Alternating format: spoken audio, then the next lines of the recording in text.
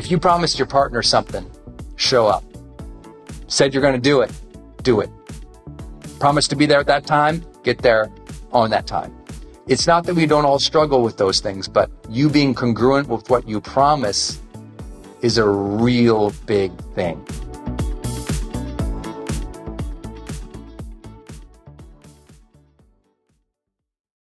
Hey, it's Brendan dropping in here on something special. I think the most important thing you can do in your life is to train yourself for real personal growth and success. What does that mean anyway? Well, you have to train your mindset and train your discipline so you can follow real habits of success, so that you can break through, so you can win the day more often, so you can crush through all those fears and actually unlock your real potential for abundance and happiness and power and joy. But how? Well, like all learning and all breakthroughs, you have to choose first to learn from the best, to invest in yourself, to do the work, to do the daily work. You have to train with the best, and that's why we created Growth Day's Mastery Program. Listen, we're going to train you to make self-improvement a real way of life, to unlock your positive attitude and attributes at a whole new level, to get you way more productive and influential, to show you the life and career strategies that make you unstoppable and really work. But how do we do that? Well, every single week we bring you a new $50,000 or $100,000 keynote speaker, multimillionaire, or world's foremost expert to switch your brain into high performance mode, to teach you what really works in wellness, in health, in mindset, in productivity. People who really help you unblock and move ahead with really practical strategies for changing your life, your relationships, your health, your career, your mission, your purpose. Every month, we unlock a new course that would have cost you thousands of dollars to buy from other teachers on brain health or positive psychology or confidence. Every year, we give you free tickets to an unbelievable motivational and transformational seminar. Every day, I give you an advanced life coaching audio to keep your mind sharp, energized, focused, motivated, confident, ready to serve and to lead and to win and build your greatest future at the levels you dream of. And I promise you, you are capable of. Every day can truly be a growth day for you. But it takes mastery in life, and that's why we have our new program, Mastery Level in Growth Day. You can go to yearofmastery.com, and it will direct you to our best program in Growth Day. This is for those who really want the advanced level, who really want to break through, who are tired of, hey, listen, podcasts are great, but training is another level. Go to yearofmastery.com.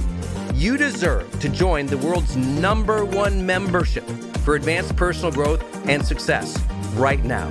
This is a membership of the real people doing the real work, who have a positive mindset, a growth mindset, a willingness to be a role model, to be a leader, to serve, who desperately and deeply and joyfully love personal development, to challenge themselves, to push themselves, to achieve great things in life. Go to yearofmastery.com. Let's go. yearofmastery.com.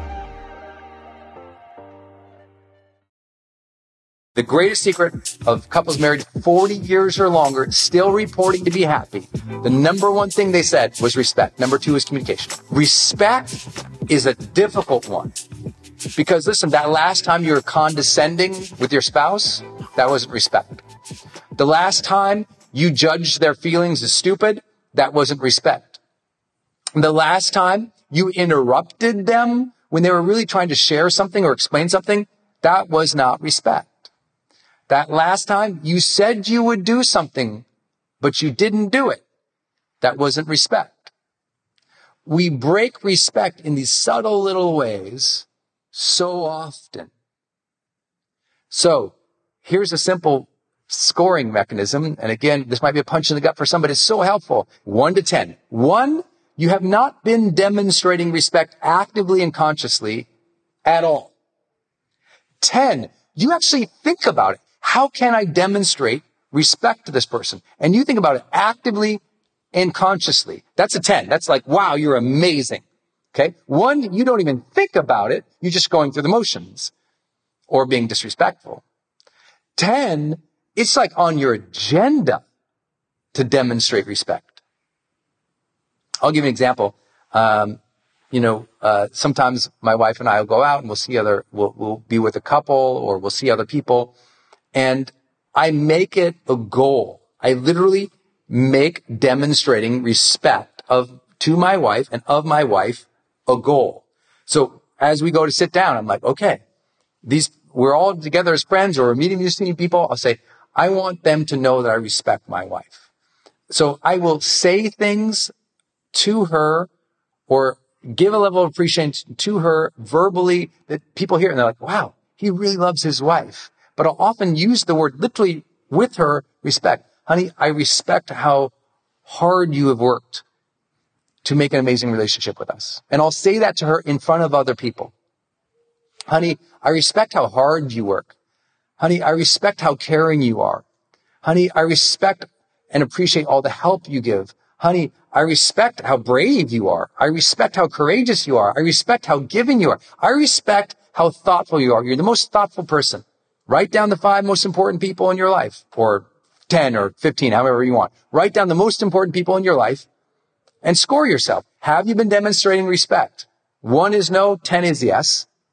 But then what I'll have you do is just scratch out real fast. Just write, what's something you do respect about them that you could communicate and tell them? That's what I mean by that. Like demonstrating respect. I didn't ask you to have respect of them. I said demonstrate it to them.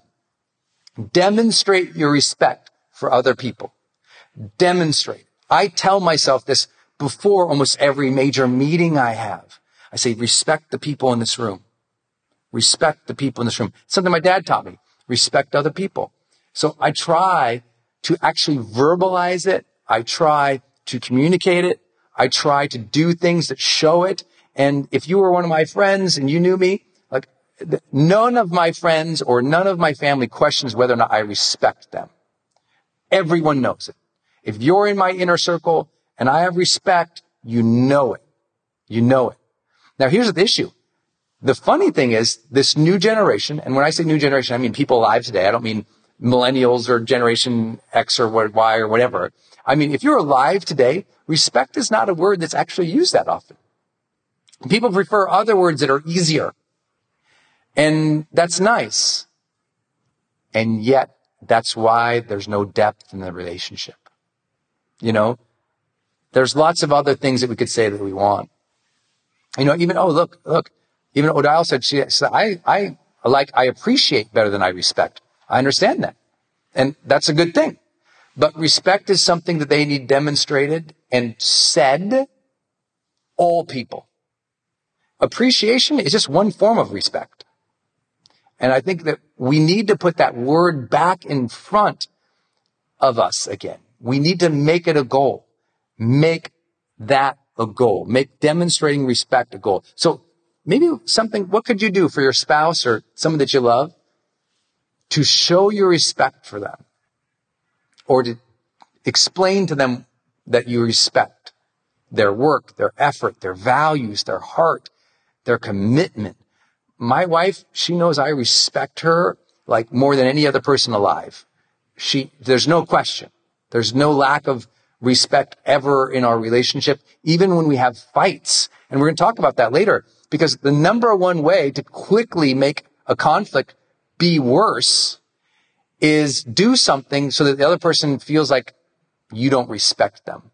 When respect is gone, there's almost nothing else you can do. You can placate, you can say nice things, you can write them a gratitude note, but if they don't feel respected, that's trouble. So, how do you demonstrate respect to your spouse? First, you speak respectfully of your spouse to other people in a way that when your spouse can see it. Like, literally say the words, I really respect my wife's heart, her giving, her thoughtfulness, her care. Like, say the words, I respect this person for these reasons. And say it around other people so the person's like, wow, that was so nice of you. That was so kind of you. Also, know how your partner feels disrespected. I'll give you an example here. Like, because it's different, right? The way I feel disrespected is not the same way my wife feels disrespected, right? For me, I feel disrespected if I am sharing something, I'm right in the middle of like passionate sharing, and someone interrupts something, and they interrupt, and it's something that's kind of unrelated, and it's not like in line with what I'm sharing about passionately. So I feel interrupted and kind of like from a tangent, I feel disrespected. Now, I know many of you are going to say, Brendan, take it easy, man. You don't have to feel disrespected about that. But that's my immediate impulse. It doesn't mean I freak out about it or go crazy. I'm just saying that to me, it's not a show of respect. Show of respect is cheering it on or jumping in the conversation or aligning with it and like creating something together. Now, for Denise, that's not a big deal to her. She's happy to jump in any conversation. So we have different ways. Another way of respect, as I said before, is absolutely making sure that if you say you're going to do it, you do it. That is integrity. That is congruence. I'm defining it here as respect to your partner. If you promised your partner something, show up. Said you're going to do it, do it. Promise to be there at that time, get there on that time. It's not that we don't all struggle with those things, but you being congruent with what you promise is a real big thing, right? Someone asked, Tarek asked, how do you get respect back if you feel that it's been lost? You start, number one, by honoring your commitments. If you say you're going to, like, the way to get someone's respect back is be kind and thoughtful towards them and do what you say you're going to do. That's how you get it back. How you win respect from another person, you do what you say you're going to do, you show up when you say you're going to show up, and you're generous, kind, or thoughtful towards them, they will feel respected. Also, the way that people feel respected is to be heard. So learning to reflect back what they are saying to you accurately. And I really work on this one. It's like learning to, like, if Denise says something, I listen to the words with precision of what she says, and I reflect those words back. Not my words, not my take, what she said. Because when people feel, that's big. When people feel like you say, oh yeah, he heard what I said, they feel respected. So you got to work on that one too. And listening to other people, being thoughtful towards other people, doing what you say, all those things are so obvious. And that's why I say, make demonstrating respect the goal.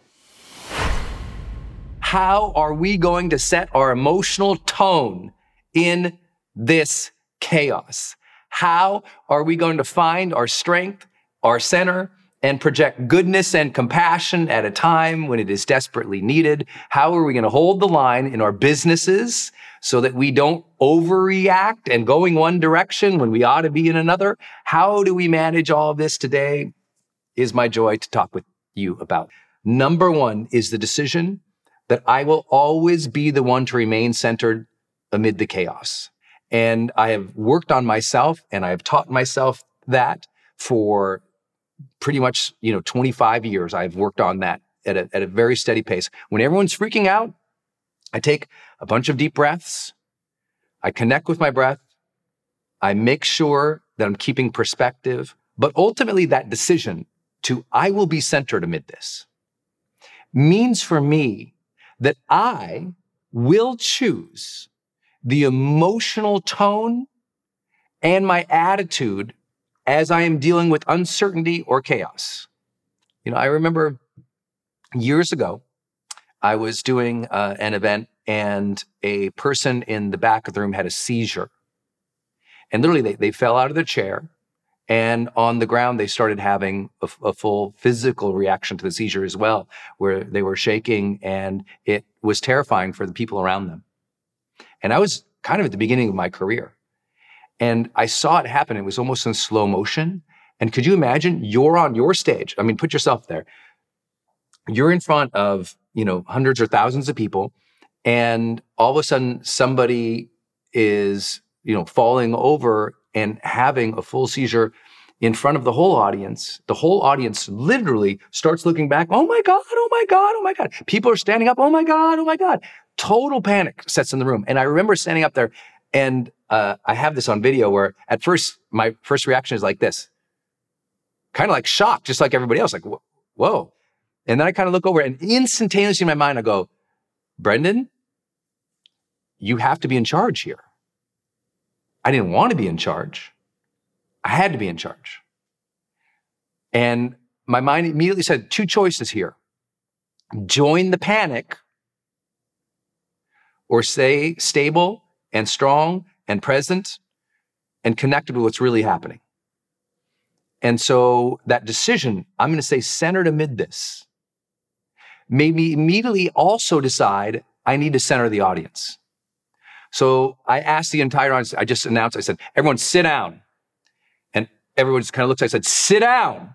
And everybody, they sit down. And I said, please sit down, because your panic and your chaos right now is not serving the energy of this person who needs healing. Sit down. Be quiet. Everyone, please close your eyes so my team can address this situation. Please close your eyes, and let's put some positive energy and prayer in the room for this person who needs our attention right now. They don't need negativity and fear in the room. Let's put some love and prayer. Let's send some energy. So please close your eyes, take a few deep breaths, and remember, you can choose to contribute good energy to the situation. And so I had everyone close and their eyes, take a few deep breaths, and meditate or send prayer back to this person as my team was clearing that row and getting to this person so that when the paramedics would arrive, that person could be removed. Now, here's the deal. I knew I had like 20 minutes at least before we could get a paramedic probably at that spot in the seminar. And I thought, how am I going to buy 20 minutes? People are going to start freaking out. And I realized, no, if I set the emotional tenor in this room on purpose, and if I ask of others to find the best within themselves, if I ask of others to take a breath, if I ask of others to be responsible for the energy they are projecting into this space, if I ask of that, and if I demonstrate that, we'll make it through this moment. And that might not seem like a big deal, but I really believe the energy in that room either was serving this man as he was having a seizure or was making it worse. Imagine here he is having this unbelievable, stressful, life-threatening situation. And if all around him, everybody is screaming in chaos, the body feels that, The body and the mind feels the energy of what is around it. And so if that is true, let us all be responsible for the energy we are projecting right now. I've seen friends hop online and something's happening, and what are they doing? They're contributing to the chaos. They're posting snarky comments. There's sarcasm, blame, vitriol, anger. And I'm not here to say that we can't use our social mediums to contribute to an argument or to make a case, but every word has a tone to it. And the tone that we are setting in reply to chaos either furthers the chaos or it levels it.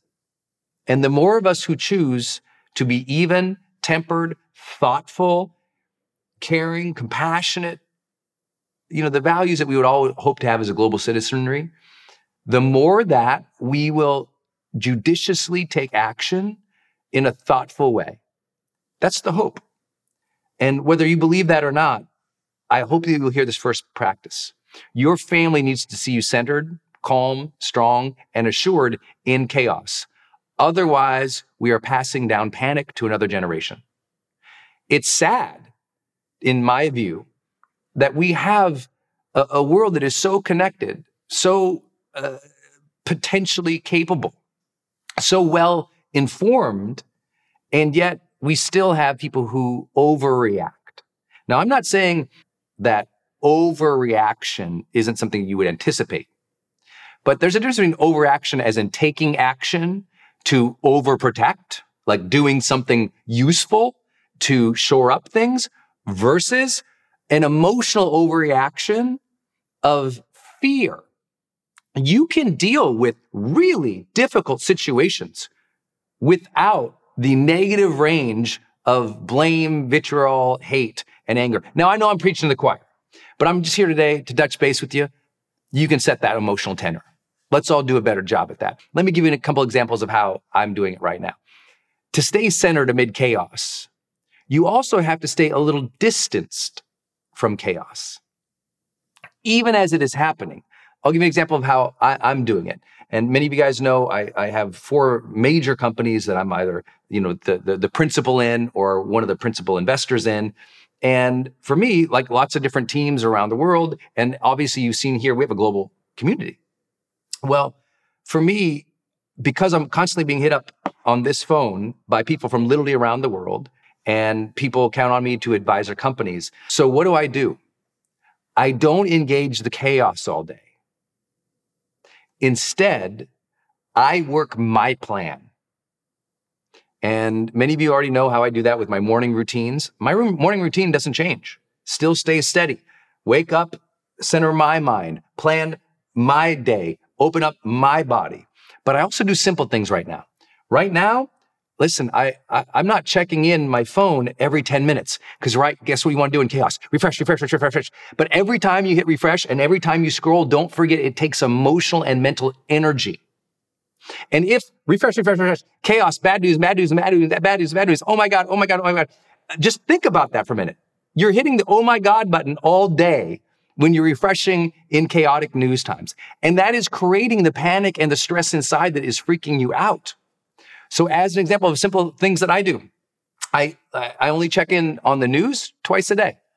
I would say news at noon, right? I'm going to get through my morning. I'm going to make the magic happen. I'm going to move my projects forward in the mornings. If it's news that I need to know about that affects me dramatically and locally, trust me, I'll hear about it. My friends or my wife or somebody will let me know via text. But I don't check in on the news because nothing's going to change for me in dealing with the news until around noon. And I know people say, well, what if this is canceled or that's canceled? You'll hear it from your family. You'll get the news. But I don't check into the major media. I don't check into social media multiple times a day. I don't check into, and I'm talking about what people are doing right now. They're hitting refresh by the minute, by the 5 minutes, by the 10. How many of you are guilty about this? How many of you have been addicted to refreshing in the last 72 hours, right? It's easy to do that when there's chaos, but that's also the most important time not to do that for your own psyche, right? That's the most important time to separate yourself from chaos versus what do? Reconnect to it every 30 seconds? Think about what that does. You cannot, doesn't matter how conscious or intelligent or brilliant or meditative you are, if you check into, oh my God, bad news 24/7, there is no human that does not start to shape your emotional reality. No human alive. The Dalai Lama couldn't do it without feeling that emotion if that's what he did 24/7. And right now, that's what we have people doing. And so what is necessary is to stay absolutely informed, but realize not a whole lot is going to shift in periods of time throughout the day. Now, I know it depends on what you do and how you respond in your career and where your family is and all these things. No question. So here's what I'm going to suggest to you. To stay centered in the mid of the chaos, you choose how much you check in. You choose. And then at a conscious level, I'd say, back it up a little bit. So however, you're like, I got to check 20 times this hour, but I'm like, okay, I appreciate that feeling and that concern. So let's just back. Could we check in just 5 times in the hour so you can actually get something done? So please don't think I'm saying don't be involved or don't be informed. I'm saying don't let the chaos eat you alive because listen to this statement. Chaos inside grows as checking in on the outside grows, right? The more everyone's freaking out and the more you listen to all of it, the more it infects you because there is also another contagion going on right now. And if you've studied neuroscience with me for a while, or you've been with me in this community for a while, you know how much we talk about emotional contagion. Energy spreads. It's like, listen, we can act without losing our center. We can act without spreading fear. We can act without the anxiety. Like the stuff that I have to take on a daily basis, if you saw it, you'd be like, oh my gosh. But I choose not to address it with anxiety. I choose to be in center of my emotional reality, the chooser, the captain of the ship. And I just want you to be that observer of how you've been dealing with this and choose to stay centered amid the chaos. I do things like keep your morning routine. It is so important right now. That is stability in an unstable world. Don't overly engage what is happening. Don't contribute to the negative energy in any way, even if you want to. Trust me, when I do check in, I want to say, you idiots, oh my gosh, what's happening over here? Don't be that person. It's not going to help your spirit or your soul, I promise you. Be the person who's centered amid the chaos. People ask me, Brendan, how do you deal with stressful situations so you don't freak out or have a ton of anxiety and fear leading up to them? Because maybe you have a big public speaking engagement coming up, or maybe you have that test at school coming up, or maybe you're about to have that difficult conversation with somebody that you wanted to say something to them, but you've been holding back and you know it's going to freak you out when you go to tell them the truth. Whenever we're in situations that we know are going to bring us stress, it really is on us to prepare our absolute best so that A, we deal with them well and we can actually enjoy the experience or go through the experience without freaking out. But B, we don't freak out the energy of everybody else, right? Because in all of the storms of life, it is our job to be the calm amid the storm. But that's hard, and that takes skills, and that takes training. So I got 4 big ideas for you in this Brendan Show episode. Number 1, always anticipate and ask others how to deal with stressful situations. I know that's a no-duh one, but most people do not do that, right? You're about to go take your first SAT test ever. What do? Well, you study, you go and you take it. But that's going to be a stressful situation. Why wouldn't you first anticipate, wow, that is going to cause a lot of anxiety for me. The days before, the day of, I'm going to be freaking out, waiting for my scores. Why would you not ask people who've already taken it? What did you do the day before the test to calm yourself down, to get yourself ready? The day of the test, what did you do when you went in there? Did you have a certain breathing pattern? How did you calm yourself down? What did you tell yourself so that you could deal with the situation? Right? Same thing. You're about to go have a difficult conversation with your spouse or your partner, the person you love. Why wouldn't you ask other people who you know, be like, hey, I'm about to have this difficult conversation. Have you ever had a conversation like that? Oh, what did you say? How did you bring it up? Like the idea that so many people in this world go into every day bumbling into it, I feel sad for them. They're living a highly reactive life and they're setting themselves up for incredible failure. Because if you don't anticipate the emotions that you're going to have in stressful situations, I promise the situation is going to win, not you. So always anticipate, okay, this is going to be hard. This conversation, this test, this day, this thing, it's going to be hard. Anticipate, it will be hard. Now, who has gone through it before, who I can ask how they dealt with it? That's the first strategy. Second strategy, I need you to make a pre, during, and post stress management plan. Huge phrase, Brandon, I know. But what I think is, okay, if I'm going to go have that difficult experience in my life, I'm going to really plan the day before, the day of, and the day after. I'm really going to think through it. So let's say you're going to have that difficult conversation with somebody you love. Okay, the day before, I'm going to say, okay, well, the night before, I'm going to ask myself these questions. I'm going to rehearse it a little bit. The morning of, I'm going to breathe. I'm going to close my eyes. I'm going to visualize it going just fine. Everything's going to be fine. If they say this, I'll say that. In other words, I'm going to role play it in my mind over and over and over again during the day. And then afterwards, how would I follow up with them to make them feel good? How would I follow up? Or what would be my next right steps after that, right? I have a friend right now who's just an unbelievable professional rock climber, right? And this person was going to go climb one of the hardest climbs in the world. And I said, man, that would terrify me because I hate heights. How did you prepare for that? He says, well, my regular routine is like this. I said, yeah, but what do you do the day before? And he had like 5 or 6 things he did the day before to get himself mentally and emotionally and physically ready, including doing a lot of mobility training, a lot of breathing and calming activities, a lot of visualization, going over his notes about where each hold was. It was unbelievable. The day of that morning, he got up, he went through a very like basic routine. He'd been running for weeks and weeks and weeks and weeks, but he added on other little elements too that he knew he was going to do in advance, including like calling his spouse and saying, "I love you, honey," because he's about to climb up a mountain. Because here's what we often don't think. Stress has a longer shelf life than we think. What I mean by that is, let's say you go do something and it's really stressful. That energy carries with you the next day. So what can you do the next day to calm yourself down? For example, many of you guys have been to my seminars before out in the world, right? Maybe you come to High Performance Academy or HPX or Influencer or one of our big programs. And I know that delivering that training, it takes 4 days of my life. I'm on stage for anywhere between 7 to 14 hours a day, depending on the event, and standing up that whole time.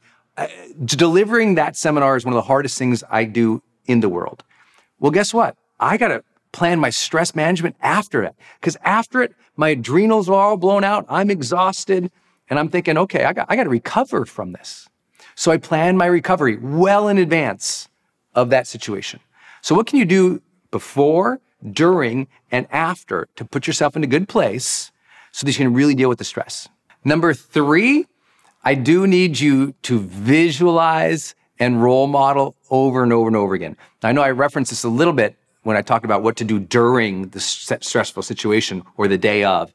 I think it's incredibly important that if you know you have something stressful coming up, that you visualize it over and over and over again, that you play it in your mind over and over and over again. But here's a difference, okay? Fear-mongering or worrying is thinking about it and seeing it go bad every single time.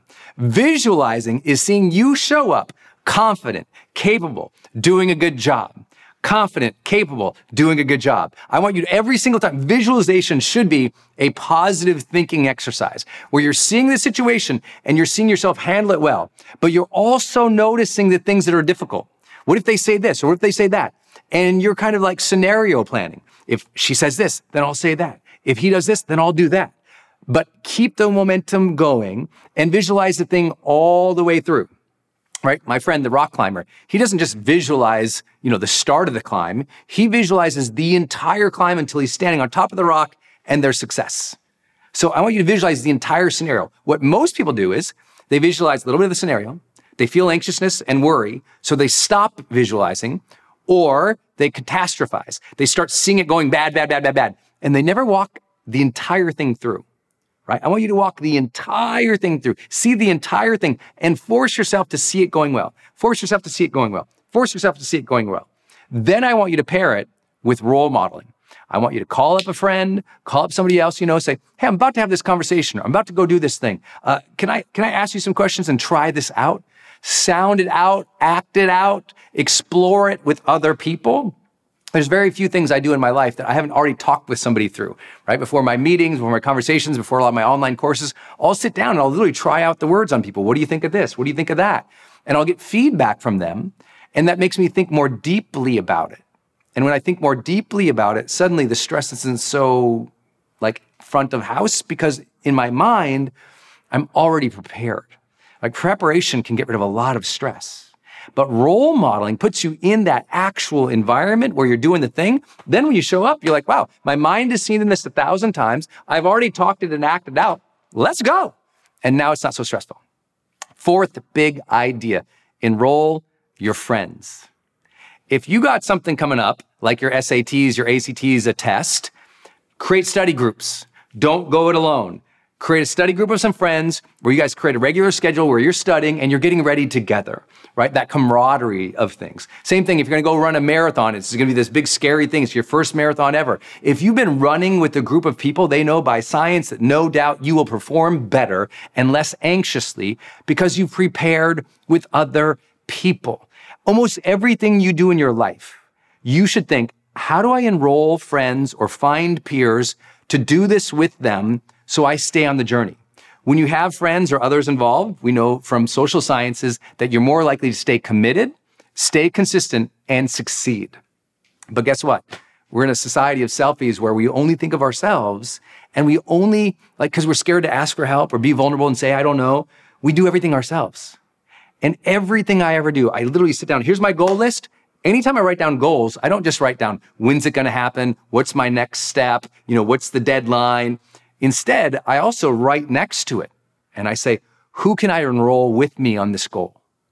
Get people enrolled with you in your goals. Get people enrolled with you so you can role play with them, ask, participate, go through it with them. It's not so scary. I know you know this if you've ever been to like the county fair. I'm from Montana, so we always have the county fair, and there would be these big, huge, scary rides when I was a kid. I never went on a ride by myself as a kid.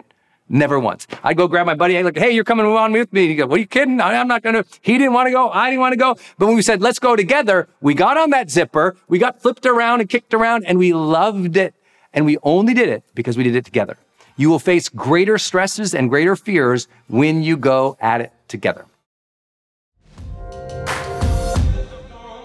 Hey gang, it's Brendan. I'm going to change gears real quick and talk about another show here on the Growth Day Podcast Network.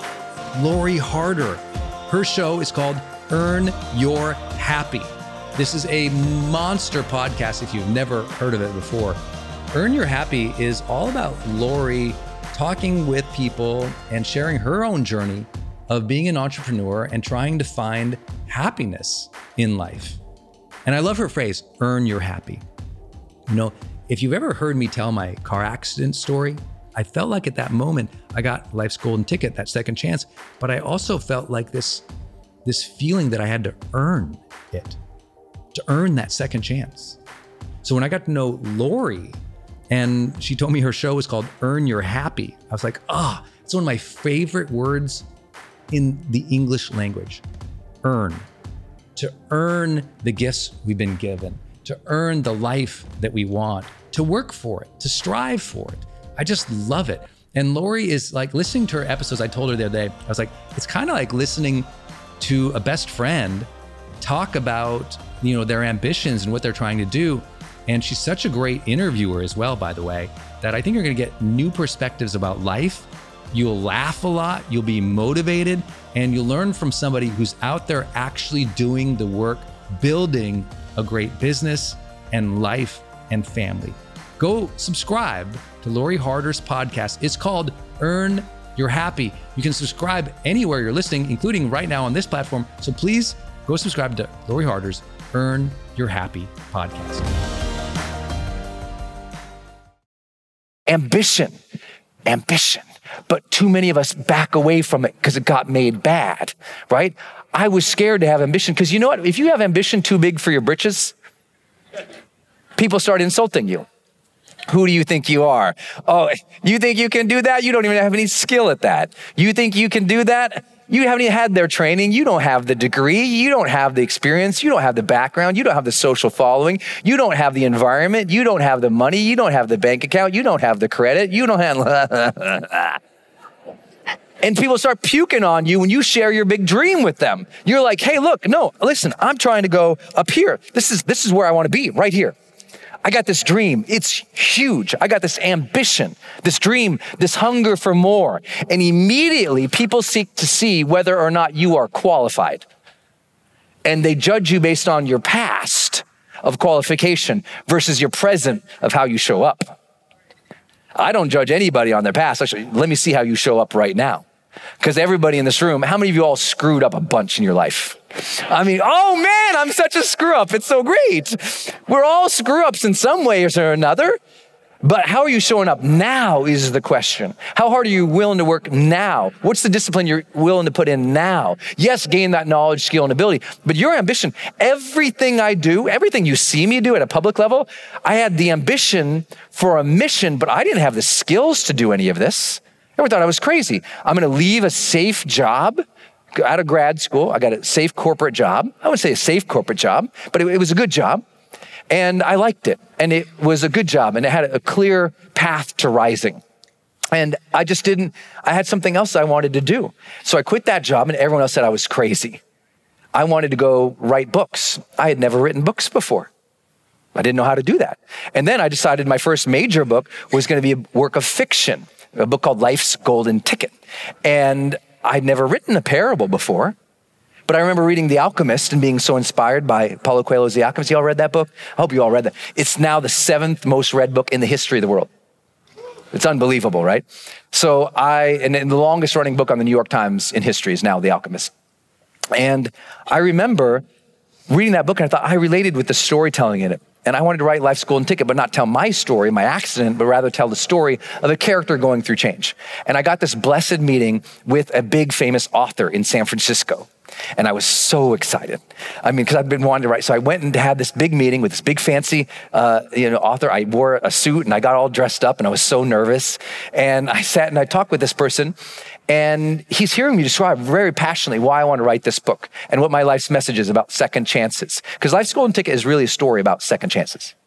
And so I want to tell a story about second chances. And I was so excited. And I'm telling him, and he goes, so wait, this is your life's message? I go, yeah. And he says, you're really passionate? I go, yeah. And he goes, but you've never written fiction? I go, no. And he goes, Brendan, I'll never forget. He goes, Brendan, do not risk your life's message on your freshman effort at fiction. Fiction's hard. I admire that you want to write this book and that's your dream and that's your ambition and that's your goal, but you don't know how to do that. Ambition's really hard. People go to writers' conferences for their lives. They get creative writing degrees. Like he said, everyone in this building, I mean, we spent decades trying to figure out how to do fiction and you're just going to come and write this fiction book. I don't think that's a good idea. I think you need to write a nonfiction book. And what happens is we have this big aspiration, but because we don't know the how, sometimes someone tells us you don't know the how, so what do? If you don't know the how, you minimize it. You drop it back down to here. Maybe you drop it back down to here. Maybe it's like here. It started up there, but you didn't know the how, and you let other people drop that down. So I listened to the guy. I said, okay, I guess you're right. It's true. It sounds logical to me. I don't know what the hell I'm doing. So maybe I shouldn't risk my life's effort. So then I spent 2.5 years struggling in San Francisco, trying to write Life's Golden Ticket as a nonfiction book. And it was like pulling teeth. I couldn't get it, it wasn't working. And then it was so frustrating. And I was like, I need to figure this out because it was the time I was about to leave my job and everything. And I was putting everything at risk. I said, okay, the timing all turned out, went back to my childhood home where I grew up, tiny little home, tiny little bedroom, writing on my mom's sewing room table at the time to complete the book. And in 18 days, I said, you know what? I got to stop trying to write the book they told me to write and write this book that I feel like I should write. And I started all over from scratch, complete scratch. 18 days, all I did, I got up, my mom made an amazing big breakfast. I'd eat a big old breakfast and I'd write and I'd write and I'd write. But Dad would come home from work, we'd go play racquetball. I'd come home, I'd write and I'd write and I'd write until it was so dark and my eyes hurt. It was so late. And I'd get up from my desk and I'd walk around my childhood neighborhood where I grew up and my school and my elementary school and the playgrounds we'd play in. And then I'd go back, go to bed. I'd get up and I did the same thing for 18 days. That's it, 18 days. And at the end of the 18 days, Life's Golden Ticket was done. So it was a huge surprise to me and I knew it was magic. We put it out there, 21 publishers turned it down. 21. My agent still jokes to this day, he only told me about 19 of them turning it down because he didn't think I could take the other few more that came in.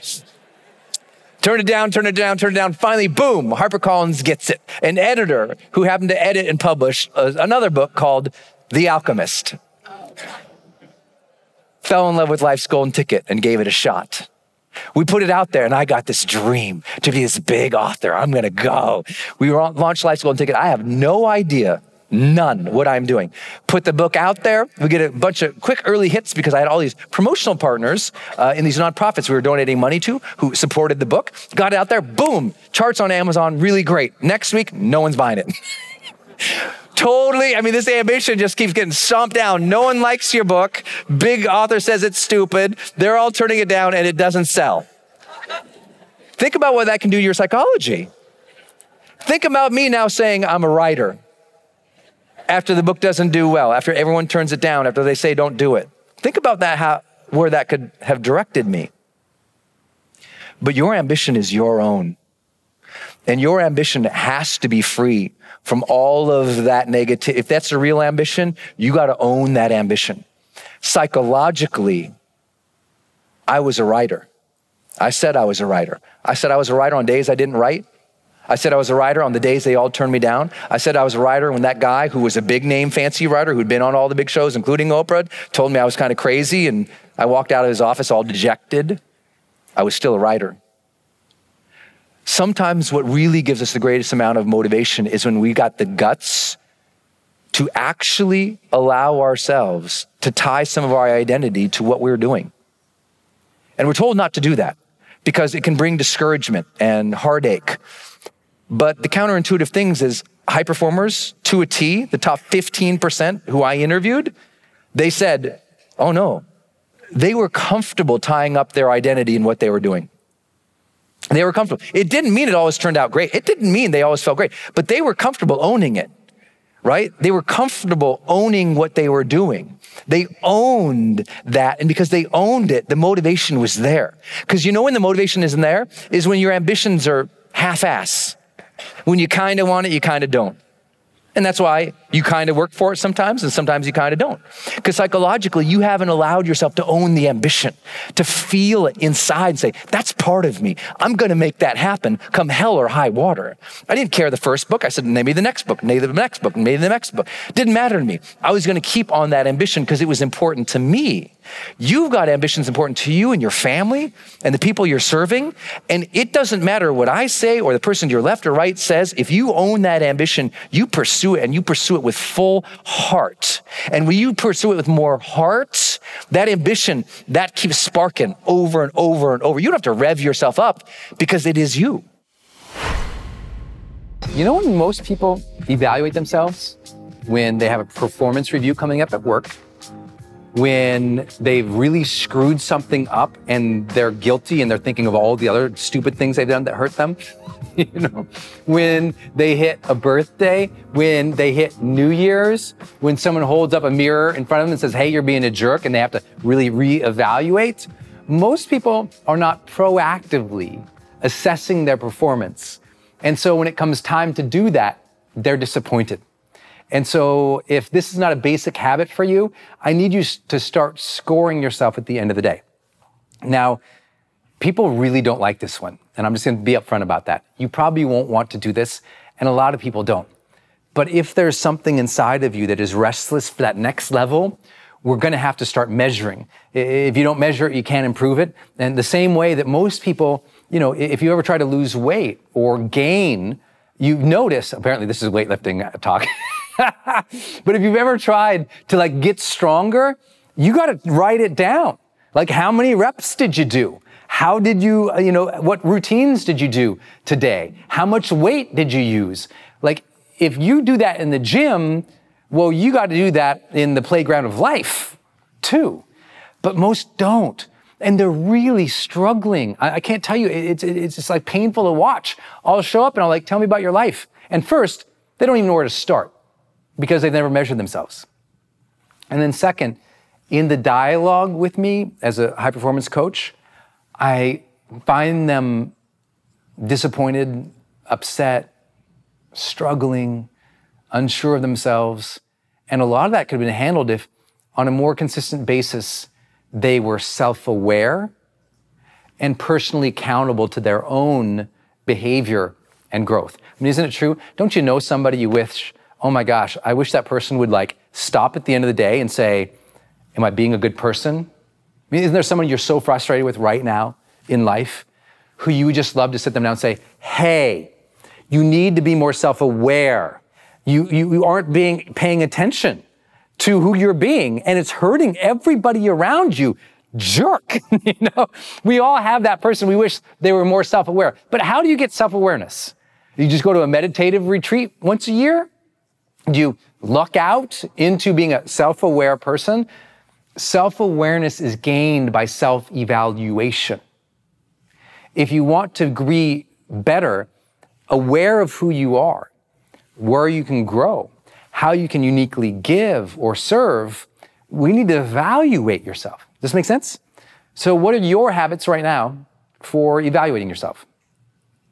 What do they look like? How are you measuring yourself and your progress in life? What are those? If you got some, man, virtual high five, I could be there with you. Celebrate that. That's awesome, right? That's incredible. Because most people Don't do that. So I hope that you are doing that, but it's a struggle for a lot of people too. So here's a simple way that you can end your day scoring yourself along the lines of, again, what we're talking about here, productivity specifically. You might have other ways. You might score your personal values. You might score your energy. You might score how much influence you had with other people. I'm going to give you some related to what we talked about, productivity, so we can get some quick wins and gains for you as we jump into more in-depth training. Here's what those are. Ask yourself at the end of the day these specific statements and then rate yourself. Low, 1 means you suck. Okay? 5 means you're awesome. You're doing a good job, okay? So let's walk through these. Number 1, I worked on things that mattered most today. I know that's basic, so I'll go fast here. Number 2, I progressed a major dream or goal today. Meaning, did you progress today? Number 3, I avoided distractions well today. Number 4, I set intentions before each major activity today. That's a huge one. Number 5, I fully engaged and enjoyed my efforts today, because high performers strive satisfied. They're engaged, and in that engagement, they find joy, and they find fulfillment, satisfaction, confidence. It's by engaging. So how did you do today? Did you enjoy your efforts or not? Now remember, low, 1, 1, 1, 1, high, 5, 5, 5. Where are you here? So every day, I sit myself down and I started scoring myself. This is probably about 7 years ago. And remember, 7 years ago, I was still then a certified high performance coach. 7 years ago, I was like, my career was just taking off. And what we want to believe is that people just kind of bumble into progress. People bumble into momentum. I'm telling you, high performers are more strategic and they're more self-evaluative. Now, many of them, this was a unconscious competence for them. They really didn't know that their self-talk was so oriented towards self-evaluation until I did some coaching and interviewing with them to discern that. But it turns out high performers, they're measuring stuff. Now, I just want to make it easier for you. So here's a simple tool. Just write those things down, then score yourself. Now, when you score yourself, at the end of the day, add your score up. So let's say your 3s all the way down. That'd be 3, 6, 9, 12, 15. Montana kid doing math. And it was right. Okay, 1, 2, 3, 4, 5. So let's say you're 15. So you add your score up, that'd be 15. Then multiply it by 4. 15 times 4 is 60. That will give you a score of 100%. Okay? Whatever your score is, keep seeking clarity each day, and you'll get better and better and better. Try to improve this each day. Look, there's going to be days you're a 2, other days you're a 5, but the goal is to ask yourself this. Like, I want you to do something, and if this sounds too basic, here's what I want you to do, and add to your routine that maybe you already have. Maybe you end your day with journaling. Congratulations, not enough. Okay? Instead, what I want you to do is create your own scoring mechanism for the end of the day, whether it's taking a page out of my playbook here, or you're scoring yourself, right? If I ask you, how'd you do today? And you go, good.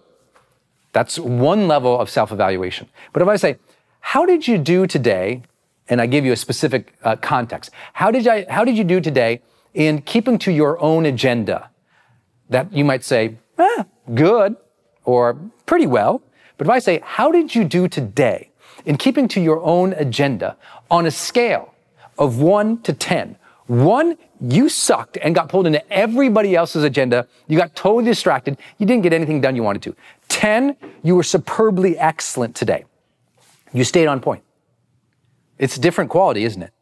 When you got to rate yourself and you're like, I was a 6. And then my next question to you goes, well, why were you a 6 versus, say, a 10? Then you can go, oh, well, because I made these decisions, or I allowed that, or this person did this. Okay, great. Okay. Well, what would it take to go from a 6 to a 10? Well, I would have had to have done this, or next time I would do this, right? As soon as you score yourself, you have an anchor or a benchmark from which to move yourself and a different level of self-evaluation. So what could you, I know I'm talking along about this. There's one reason. I'm trying to get you in your own unconscious mind right now to be generating a lot of ways you could score yourself. Because for me, there's 50 different things I score myself on at the end of the day. 50. Now, here's the thing. I don't let my low numbers bum me out. Because the truth is, you know what? Measuring myself across 50 things every day, it's not like I'm a robot. I'm like, it's not like I'm perfect in every one of those areas. But here's what happens. Let me tell you this. This is a huge insight, so please write this down. If you're not scoring yourself consistently, that's why you feel so out of balance. If you're not scoring yourself consistently, that's why you feel yourself so out of balance. It's why, one day you realize you've been working so hard, but you neglected the kids. Why? Did you neglect the kids because you're a bad person or a bad parent? No. It's because you didn't have the quality of your experience with them on a radar, on a dashboard, on a sheet at the end of each day or maybe each week. And so what happens is, life takes hold of us. We get caught in the stream of life and we're just kind of getting carried along. And then one day we wake up and we realize, wait, I've gone down 7 different, river channels that I didn't anticipate, right? And so the only way to keep us there is to evaluate. And I think if you can do that, things significantly shift. So I hope that you'll figure out what is your end of day scoring. I'm sure while I've been talking, you've been thinking of other things. You could score your energy. You could score how you treated your wife or your kids or your team.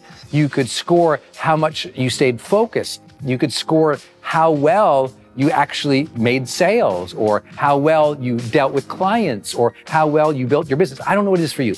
But if you don't know what it is for you, and if you aren't scoring, I know the next level is right there for you. It's right there. So put this in play. Hey, are you on my text list? Did you know if you're in the US, you can text me at 1-503-212-6125. I actually have that text number on my Instagram account bio as well, if you want to go check it out. It's just 503-212-6125. Literally just text me and say, hey, Brendan. Or text me and say anything you want to say. If you want me to see it, just text me there. It's 503-212-6125. And it's my exclusive text list. And if you're not on it, it's where I share some of my most popular episodes. Or if I drop a new YouTube, I send it your way. Or if I have some kind of free thing going on the internet, I give that exclusive link out to that group. So just go there and text me, 503-212-6125. It's kind of cool. It's back and forth. This is my community text number. So tons of my community share, insights about what they're learning from me or just want to chat back and forth. And I'm in there, my team's in there. We really just try to engage you on a different platform. It's super fun. And again, anytime I have something special going out, this is the first group to know about it. So just go text me at 503-212-6125. Hey, it's Brendan, and I want to tell you about Circle and how powerful it is if you're trying to build your online community outside of Facebook groups. I had this problem a couple of years ago where I just started noticing when I was running a Facebook group, really Facebook was incentivized to kind of steal my customer and steal my audience. So they'd recommend other things I didn't like, or honestly, my members were losing my posts in the feed. I didn't really have the information or the data about the people in the group that I wanted. It was hard to actually communicate with them offline, out of the group. And most importantly, it was hard to sell stuff and have an actual business from it without driving them to other places. And then came along Circle. And it's just at the website circle.so. So just go to circle.so. And you can see that they have built this incredible platform that allows you to host a community, go live in that community, and really segment the community into these different spaces where you can give people access to different levels of content or community, which I absolutely love. Because, in my businesses, I've got new people coming in, I've got paying members coming in, I've got all these different products or courses or programs, and they've always had these different logins. They've been all over the place. Now with Circle, it's in one place. My community can meet there. They can post, I can post. We can use like multimedia posts as well. They can post video or audio, so can I.